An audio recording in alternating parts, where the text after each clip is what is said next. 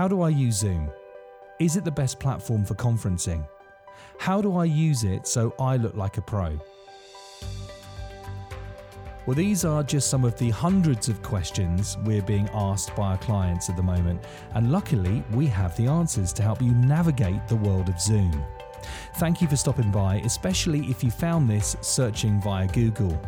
I'm Neil Bentley, CEO and founder of creative agency WebVid, which helps global clients achieve excellence in digital.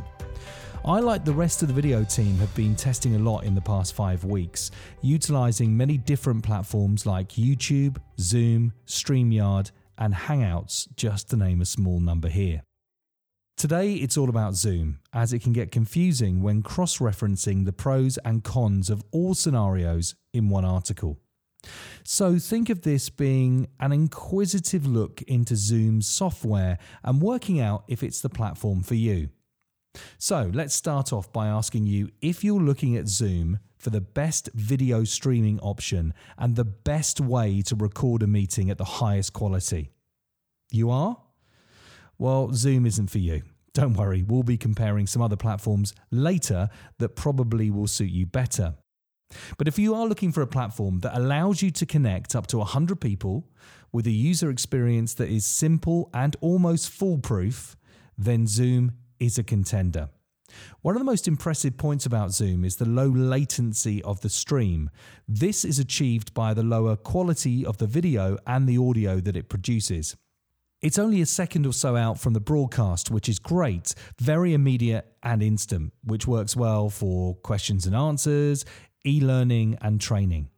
It's simple to set up a meeting, and at the moment Zoom have waived their 40-minute limits during COVID-19.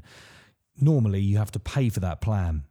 Though to achieve this, you do have to run one meeting, then schedule another, then they lift the limits. You press the new meeting button, connect your audio, and you're ready to invite participants. You can also schedule a meeting for a specific time, date, and duration too. In this option, you get to choose a few more actions when the meeting starts, like security, enabling a waiting room, and muting the participants when they appear in the meeting. Once you're in a meeting, if you're the host, it's good practice to utilize the mute all functionality when talking to the room.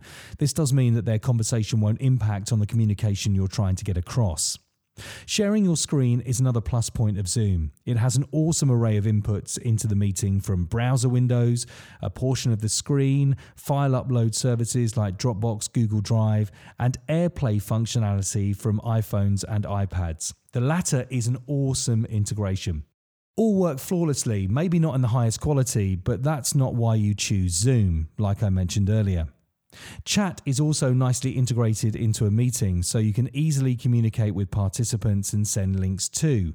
The user interface is slick, and the grid view is also a real USP of Zoom. You can display 49 of the participants in the grid view at any one time, or switch to singular speaker view if you so wish. Virtual backgrounds are a thing too. Maybe not a professional thing, but a thing nonetheless. It allows you to cut out your background without the use of a green screen and place you on a stock background image, or you can upload an image and use that one if you wish. It doesn't work that well as your image disappears in and out of the video. Fun if you're doing a quiz, but not really for anything else. It does have a green screen option too, which, if you have one in your setup at home with great lighting, works a treat. For an advanced user setup, we've tested Zoom with a virtual camera input from the A10 Mini Professional Switcher, and this works perfectly, as long as you're not using the input on another piece of software on the same machine at the same time, like streaming software OBS. It seems that Zoom wants it all to itself and has to be the first piece of software to access it. Now, you can use them together if you prioritize Zoom first. So, just talking about that, why a switcher? Well, this gives you the ability to have multiple professional inputs coming into your presentation, as well as mixed audio and picture-in-picture. This is something that you would need if you'd like to take your presentations to the next level. Now, when recording Zoom meetings locally or to the cloud, we found the quality of the video to be poor and the audio to drift in and out of sync. The latter is a really big bugbear of ours, so that gets a huge red mark straight away. So to sum up, Zoom is a great meetings, presentation and fun tool.